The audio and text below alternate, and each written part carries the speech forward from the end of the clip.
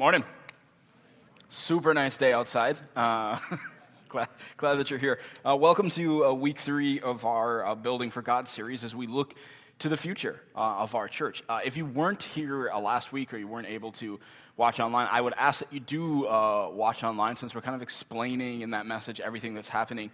I can't obviously wait for you to watch that right now before we continue, so in case you missed it, let me just sort of quickly summarize for you. You know, our desire from the very beginning of this church has been to be a people being changed by God to change the world. And we wanted to do just that. We want to impact as many people, we want to reach as many people for Christ as we can. And God's been doing that in our church. You can see in this chart that we showed you last week that we've been growing quickly as a church, particularly in the last 3 or 4 years, and many people are being reached for Christ. But we know if we sort of continue on that trend, that in just a little over 2 years, we are going to be out of room here at North Point Elementary, and we would literally be turning people away if we do nothing. And so we're not going to do nothing. In fact, for 5 years now, we've been in the process of raising funds for land, purchasing land, and now raising money for our future building. A building that we're working towards, not just simply so we can have a building, but so we can have more space to amplify this mission and continue to reach more and more people for Jesus Christ. And so I mentioned last week that in order for us to break ground on this building in this upcoming March, our bank is requiring us to raise an additional $210,000 in pledges, which is a tall order, but we believe that it's possible. Before we jump into the book of Nehemiah, which we've been studying in this series, again, I want to give you kind of a special look at what this building is going to look like. Last week, we showed you the outside of the building. This week, we are going to actually fly through and head inside the building, which is really, really cool. A couple of things. As you watch this, don't get distracted by the people in the video. They're actually fake people, so you won't find yourself in there. Don't say, all the people were too old or too young or they had funny clothes on. They're just fake people that the architects put in. You'll notice there's a lot of details in the building, but there are some places where there aren't a lot of details. So many of the walls are blank or some of the rooms are empty. This is just an artist's rendering. So no, we're not just going to have weaving baskets in the children's rooms. And so just don't get too focused on it. Just picture it and picture what it would be like if you were in there and God was moving. And so I think you're going to like it. Are you ready? Yeah. All right, let's take a look. Here we go. Okay, so coming in from the parking lot, there's the cross. We're going inside the building now, into the lobby. You'll notice, if you look over to the right, this is the children's wing. As we swing back over to the left, you'll see the cafe. We actually have an awesome cafe out in the lobby, which will be nice. And then on the right here, this is a meeting room, which will also be a Renovation U classroom. We'll have tables to write on. That'll be really cool. This is the admin staff area. All of our staff will work in there. Restrooms are right here, right off the lobby for easy access. There'll be seating in the lobby. As we go across, you'll see children's check-in is right here. Now we're going to go into the children's wing. 6 different classrooms, nurseries right there on the right. We're going to take you into the 1-year-old classroom so you can kind of see what it looks like. Nice spacious room. There'll be plenty of amazing things happening in this room. Now, as we head back down the hallway, one of the things I want to call your attention to is the parent-child room, which is right here, right off the worship center. Now we're walking into the worship center now. There are 480 seats in this worship center all the way down here. It's really wide, all the way down here, and then to the right, all the way down here. This is a flat floor, and so we are able to adjust the seating however we want to. So there it is, pretty amazing. One of the other things I want to call your attention to as you're looking at this, because we're able to create such a wide room, there's something really interesting about this. So right back here, this is what we would call the farthest away seat in the house. So this is as far away from the stage as you can get. If you're curious what that looks like in distance, if you look behind you at, I just blinded some of you. I'm sorry. You can sue me. Look at our sound table. Will you guys just wave at the sound table? There you are. That would be this row back here. So you in the building won't be farther back from the stage than that. So normally here at First Service, when it's not a snownomi outside, many of you are behind them. In fact, about 20% of you sit farther back than you will in the building. Even though we're adding 200 seats to our seating capacity, which is amazing. So we're all going to be really close and together, and we were able to do that because we were able to build a building that was meant to be a church, not an elementary school gym. So we were able to create this wide room. It's incredibly wide, and it kind of comes around the stage rather than a long, narrow gym. So it's going to be awesome. Okay, let's jump into the book of Nehemiah that we've been studying in this series. The story of Nehemiah takes place about 400 years or so before Jesus. Chapter 1 told us that Nehemiah is an important servant to the king of Persia in modern-day Iran. And Nehemiah's brother has come all the way from Jerusalem, and he's told Nehemiah that the walls of Jerusalem are still broken down. In fact, the city is in disgrace. So Nehemiah, he hears about it, and he cries tears for his city of Jerusalem, and he feels led by God to do something about it. And then last week in chapter 2, we saw that the king of Persia lets Nehemiah go to Jerusalem to rebuild the walls. And because the gracious hand of God was on Nehemiah and on this project, the king of Persia even sent an army with him to accompany him. And he even gave him timber to help with the project. So Nehemiah goes to Jerusalem, and he inspires the people to begin building. So we're going to look at chapter 3 today. So under your chairs are a Bible. I actually want 100% of you to grab a Bible today because I want to show you something. Go ahead, pick it up. It's not going to bite you. Could cut you, double-edged sword. That was a really bad Bible joke that none of you laughed at. I won't use that second service. So I want you to open up to page 384. So we're chapter 3 of Nehemiah, page 384. And what you're going to see when you get there is I just want you to take your eyes and just kind of speed read, glance over chapter 3. And what you'll see, page 384, chapter 3, is this essentially is just a list. It's a list of a whole ton of people who built the wall together. Now, as you'll see, this is the exact type of chapter that so many of us, when we read the Bible on our own, that we just kind of speed read over. You're like, Eliashib and I don't even know, and we just kind of, chapter 4. And we just go to the next chapter. But I want you to see today that every word in the Bible matters, because every word is the word of God, and there's actually a lot in here. So take a look at verses 3 and 4, because this is a good example of what the whole chapter looks like. So verse 3 reads like this. The fish gate, this is one of the gates they're rebuilding in Jerusalem. The fish gate was rebuilt by the sons of Hassenaah. They laid its beams and put its doors and bolts and bars in place. Meremoth, son of Uriah, the son of Hakos, repaired the next section. Next to him, Meshullam, son of Berechiah, the son of Meshezabel, made repairs. And next to him, Zadok, son of Baana, also made repairs. Now, the entire chapter reads like that. One of the things I think you can pull from this is, remember, the Bible, because sometimes people say this in America, the Bible is not a legend. The Bible is not just stories, it's recorded history.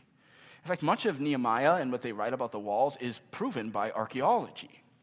So in describing the rebuilding of the wall in chapter 3, what Nehemiah does is he begins at the northeast corner of the wall, and then he just walks around the wall counterclockwise. And he just tells you who's rebuilding every section and every gate. In some of the places, the wall has been completely destroyed. They got to build it basically from the ground up. And other places, they're just making repairs. And then they're bringing in 10 different gates to the wall of Jerusalem. Here's what I think the main principle of chapter 3 is. It's that everyone is doing this together. Everyone is helping with the wall, even if it wasn't their main gifting. Look at verse 8, for example. So verse 8 says this. It says, Uzziel, son of Harahiah, one of the, which if you're pregnant right now, Harahiah, please add that to your list. One of the goldsmiths repaired the next section, and I'm worried that I offended someone who had Harahiah on their list, I'm sorry. And Hananiah, one of the perfume makers, made repairs next to that. They restored Jerusalem as far as the broad wall. Now look at this. These are not professional builders. You don't have any subcontractors here. Hananiah is a perfume maker. Like, his job is to make Axe body spray for the smelly junior hires of Jerusalem. That's like what he does in his day job. He doesn't know how to build a wall, but he's doing it. He's pitching in, and he's figuring it out because it's important. There was I guess he's still alive, he's quite old by now. There's a famous missionary named Viggo Olsen. Olsen helped rebuild thousands of homes in Bangladesh after the war in the 1970s. And one of his biggest sources of inspiration to go and do all of that was actually this chapter, chapter 3 of Nehemiah, which is a chapter that many people just skip right over. Olsen, in some of his writings, says this. This is why he was so inspired by chapter 3 of Nehemiah. So take a look at this. He says, I was struck that no expert builders were listed in the entire chapter. There were priests helpers, goldsmiths, perfume makers, and women, but no expert builders or carpenters were named. And God used this particular missionary to actually do amazing things in Asia because he realized, as many people have said over the centuries, that the most important ability in the work of the Lord is availability. The most important ability that you can have in the work of the Lord is availability. And so there are if you read the whole chapters in chapter 3 and you count it all up, there are 42 different groups of people from all walks of life that make themselves available to build this wall around Jerusalem because they see that the end goal, putting a huge wall up around their city, is going to be worth it. And they help out. They all do.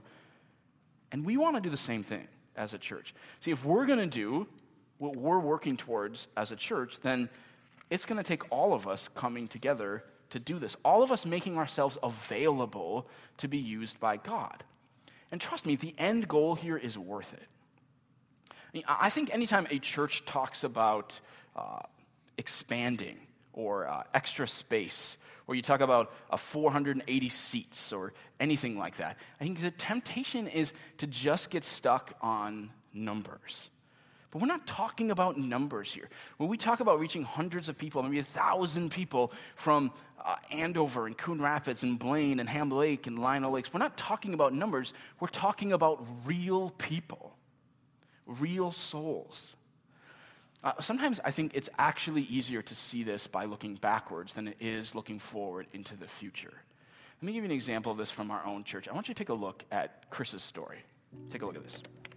I grew up in a traditional Lutheran church and went through all of the normal rites of passage. I went through being baptized as an infant, catechism, First Communion, and confirmation, all that stuff. But going to church always felt like an obligation to me.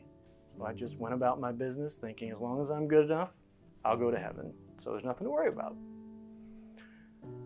Then, when I was in high school, my dad died of cancer. And I went from being generally apathetic about God to being very angry at God. I started dating my wife, Tasha, and right away I knew that God was a very important part of her life. And so I opened up a bit to the idea of going to church again on occasion. Then when we got married, we moved to Roseville and decided that since we'd both grown up Lutheran, we would find a church that was similar to what we grew up in, a traditional Lutheran church. And we settled on a pretty big one that was near our apartment.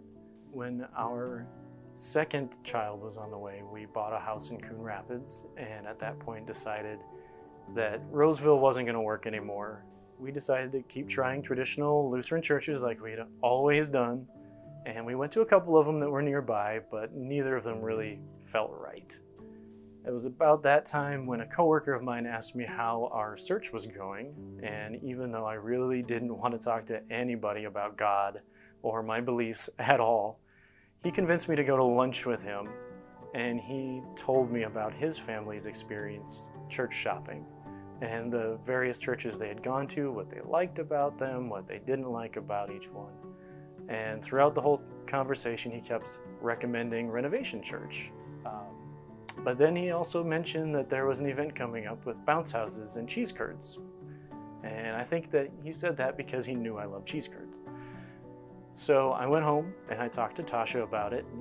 And we decided, after watching a couple of Pastor David's previous messages online, that we'd give it a shot. If it didn't work out, at least our daughter could play in some bounce houses and we could get some cheese curds. When we walked into North Point Elementary for the first time on September 18th, 2016, we were running late as usual. So by the time we dropped our daughter off at Renovation Kids and we're on our way to the gym, we could already hear the worship band playing in the hallway. And it was very clear to me at that point, this was not the traditional Lutheran church that I had been looking for. But we went into the gym and we listened to Pastor David's Rooted in Faith message from that day. And when he called for anyone who felt like he was speaking directly to them to stand up and give their life to Christ, without even thinking, I was on my feet. It was like the biggest no-brainer that I had ever encountered. That's when I really understood that even though he knew how I would turn away from him, and I would blame him for things that went wrong in my life, even accuse him of not caring about me or my family, Jesus Christ still went to the cross and sacrificed himself for me. And it was then that he really moved mightily in my life. He made me a much more loving and patient husband and father. And he brought me closer to himself through the church. I went from trying to find a church where no one would really know me and I could just blend in, to wanting to go to church every week, serving on setup and as an usher, taking theology classes through Renovation U.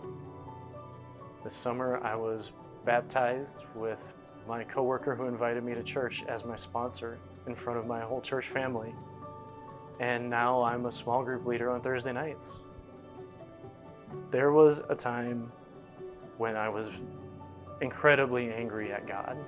I probably even hated God at one point.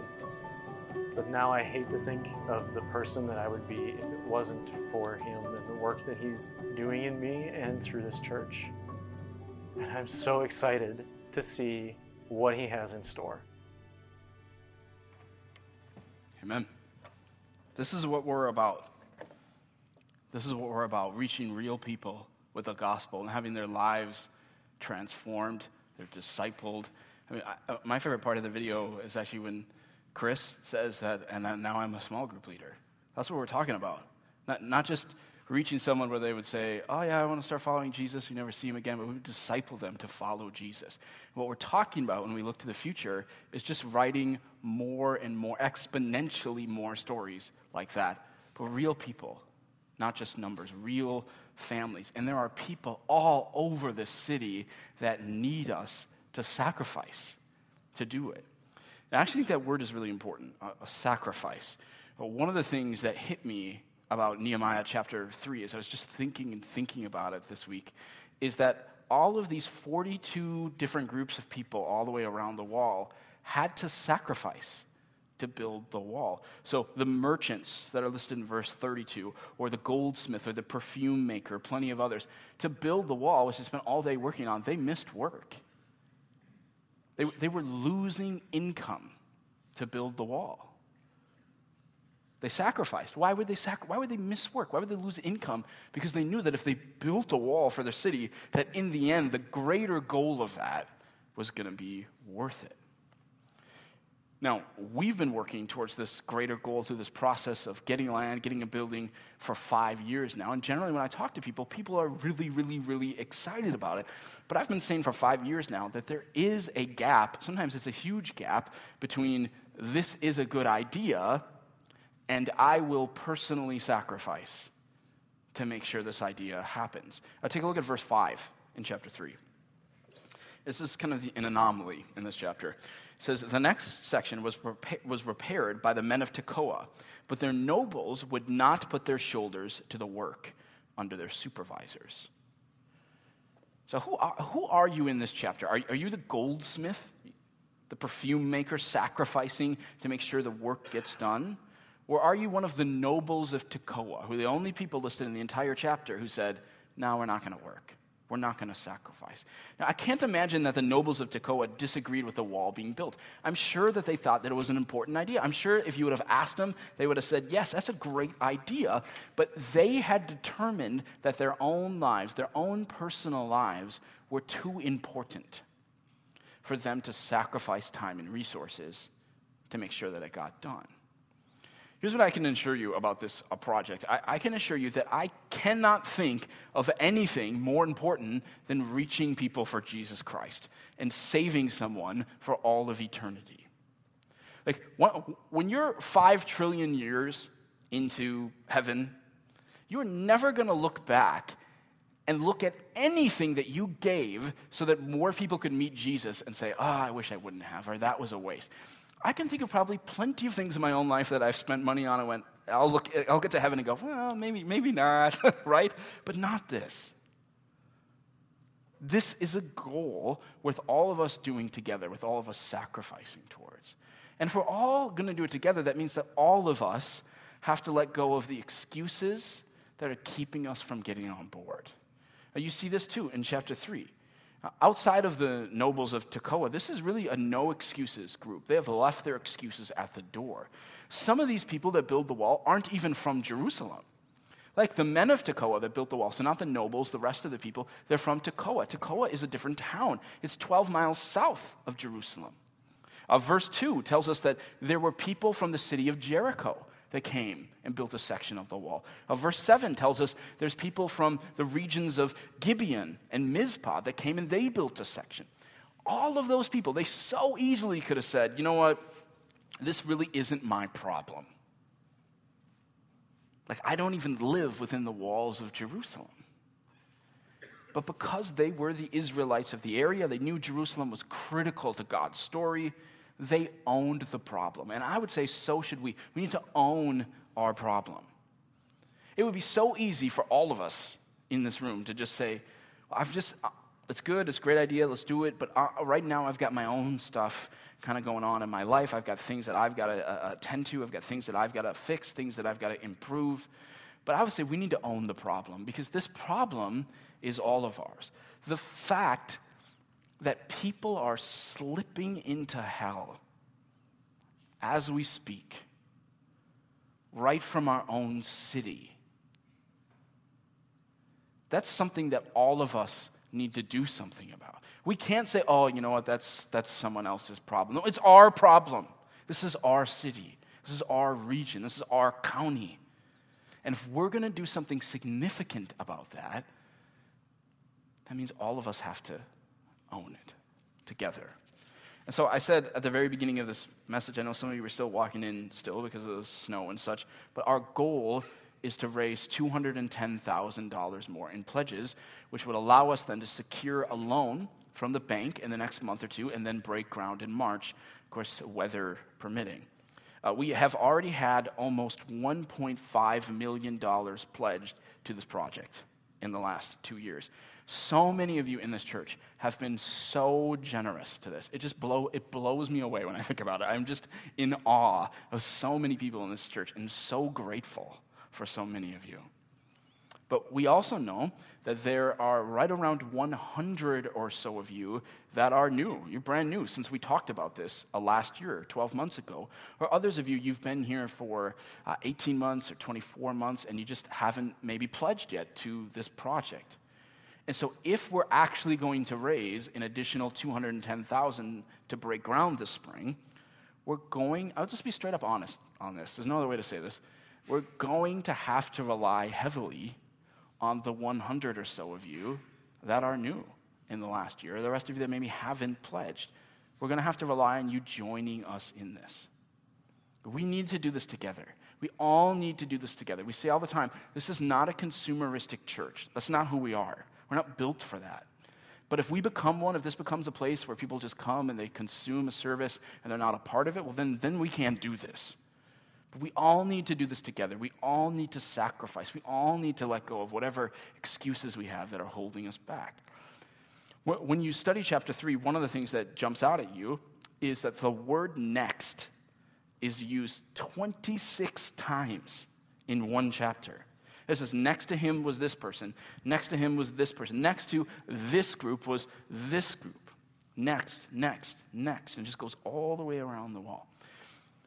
I want you just for 2 or 3 seconds, crane your neck around a little bit, and I want you to look at the people around you. Go ahead. Give them a nice little smile. Look around at them. There they are. There's a lot of people next to you. If this is going to happen, We all have to do this together. If there are gaps in this building, like if this row right over here is just out, they're like, no, we're not going to do it. Or the row in the back, if you guys are out, or a row right over here, if you're out, if there's a gap, then this isn't going to happen. We have to say, we're Renovation Church. We're going to do this together. And so we're asking people who've never pledged to the Harvest Building Fund before to pray about making a 15-month pledge, a pledge that would start this December. Welcome to December, by the way. That's a pledge of how much you want to give above and beyond what you may already be giving to our general fund. You know, as a pastor, I would say this to you. If you're in a place spiritually where you are giving, but you're not tithing yet, you're not giving the biblical 10% of your income, for the first fruits of your finances, the scripture says. Maybe you ask the question this week of what would it take sacrificially to use this moment as an opportunity for you to get to tithing. Right? Maybe you're giving 5% of your income to the general fund. Right? Well, maybe you give 5% to the harvest fund, and you get to this point in your life where you're saying, yes, I'm going to start to tithe as a Christian. I think that's a great question to think about this week, to pray about. If you're married, talk to your spouse about. And be willing to pray, God, take us to the gulp line, to a place where you know that it's possible, but it's going to require a level of some sacrifice. King David in 2 Samuel 24:24 famously says this when he's talking about giving of his own resources. He says, I will not sacrifice that which costs me nothing. Like if it's easy, if it doesn't cost me anything, then it's not really sacrifice. Just as Christians, this isn't just about a building project, isn't even just about reaching more people for Christ. I believe for us as a church, this is also an opportunity for God to use this as a teaching moment in our own lives, for us to take another important step of surrendering more of our lives to Him. Like a lot of us say, like, God, you have my whole life, but then when it comes to like this issue, right, we say, well, you ain't touching that one. It's an opportunity to say, Lord, no, I'm serious. You have all of my life. For those of you in here, and I know this is probably the majority of you, who have a pledge to harvest in the past. You made it 2 years ago, you made a 3-year pledge, or maybe last year you made a 2-year pledge. I mentioned last week that because we know that $210,000 is a little bit more than we were expecting to raise a year ago due to the insane exponential rise of construction prices, we know that we're probably not going to make $210,000 just off the pledges of the 100 or so of you that are new. And so we're asking all of you who've already pledged to Harvest to please consider extending your pledge by 3 extra months. So for those of you who have already pledged, your Harvest pledge was set to end on November of 2020. And so what we're asking is for you to extend your pledge 3 months beyond that. So December 2020, January 21, February 21. So basically, if many of you, I know most of you give monthly, so it would be that maybe you've already been giving 36 months, your monthly donations at that point. We're just saying, you've been doing it for 36 months. Would you do it for 3 more months? Or if you've been giving annually, would you give kind of a portion of that for the remaining 3 months, the extension? Or for some of you, maybe your circumstances have changed in the last 2 years since you started giving to Harvest. And maybe you pledged some last year, but you're just in a spot spiritually now where you want to get closer to tithing. Or for some of you, maybe your circumstances have changed and you got a new job or you got a promotion and you're in a space where the Lord's just impressing on your heart that you want to up your pledge for the remaining 15 months. You can do that when you fill out your commitment card this upcoming week. But I just believe, like, if this is going to happen, it's going to take all of us. From those of you that are leaders here to those of you that are still maybe on the sidelines here. Look at verse 1, for example. It says, Eliashib, the high priest, and his fellow priests went to work and rebuilt the sheep gate. They dedicated it and set its doors in place, building as far as the Tower of the 100, which they dedicated, and as far as the Tower of Hananel.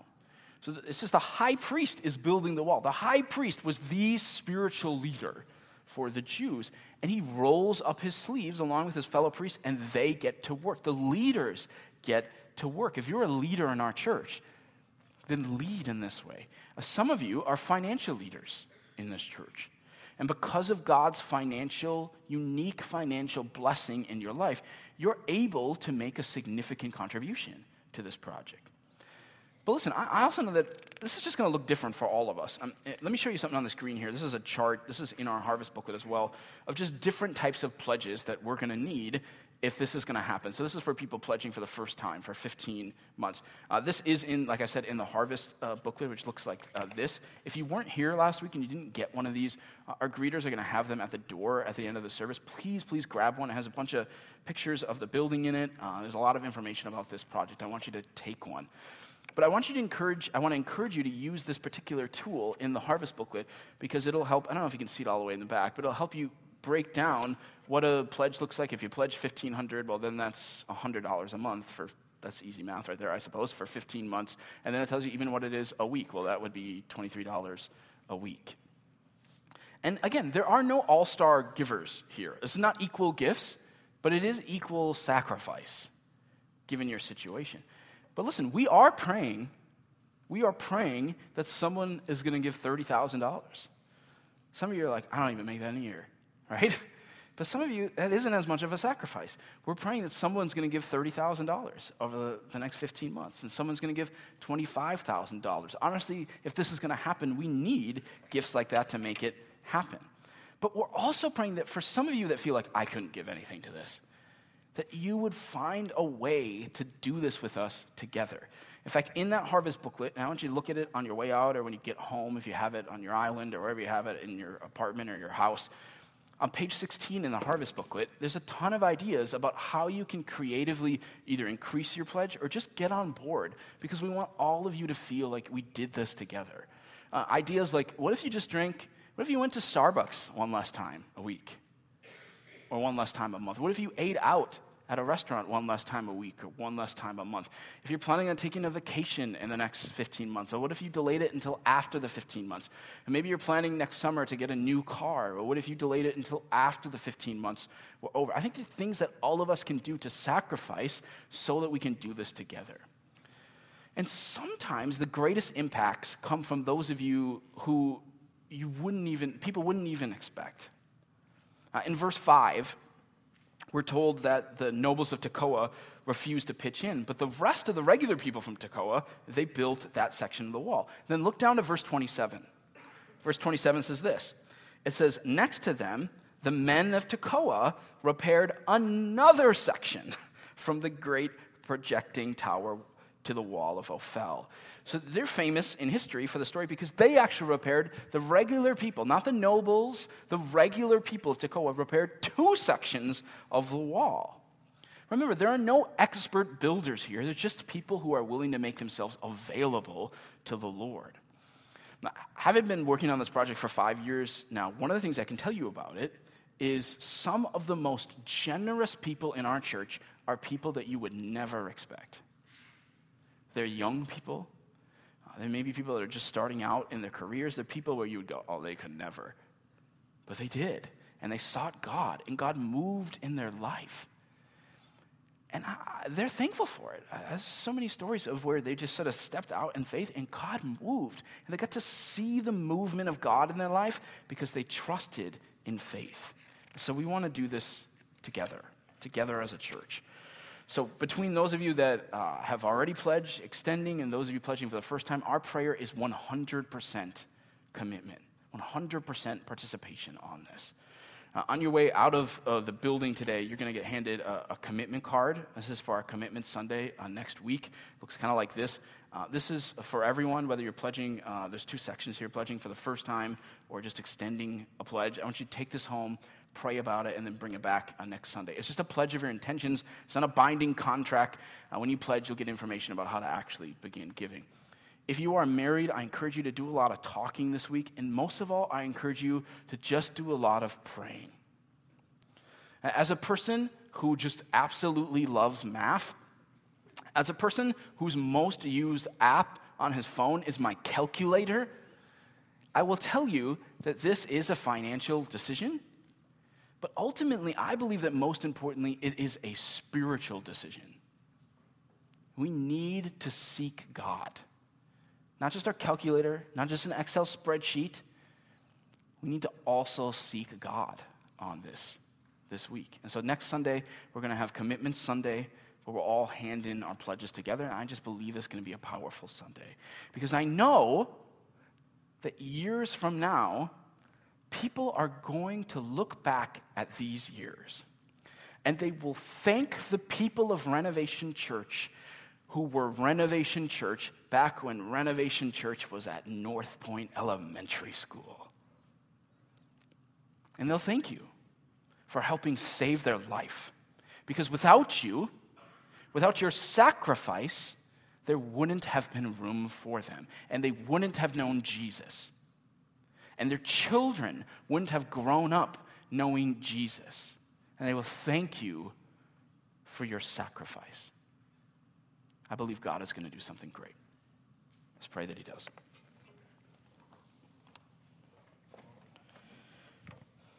Jesus, we are asking you to do something amazing. Quite frankly, I'm not sure exactly how you're going to do it, but we believe that your gracious hand has been on this project for 5 years now, and so we're just trusting that you can do it. I pray that you move in 100% of us, that all of us sense your leading this week on how we can participate, and that you would just use us to reach more lives like Chris that we saw in the video. And what a blessing you've been to his family. God, would you do that all over this city because of our sacrifice? It's in your name we pray. Amen.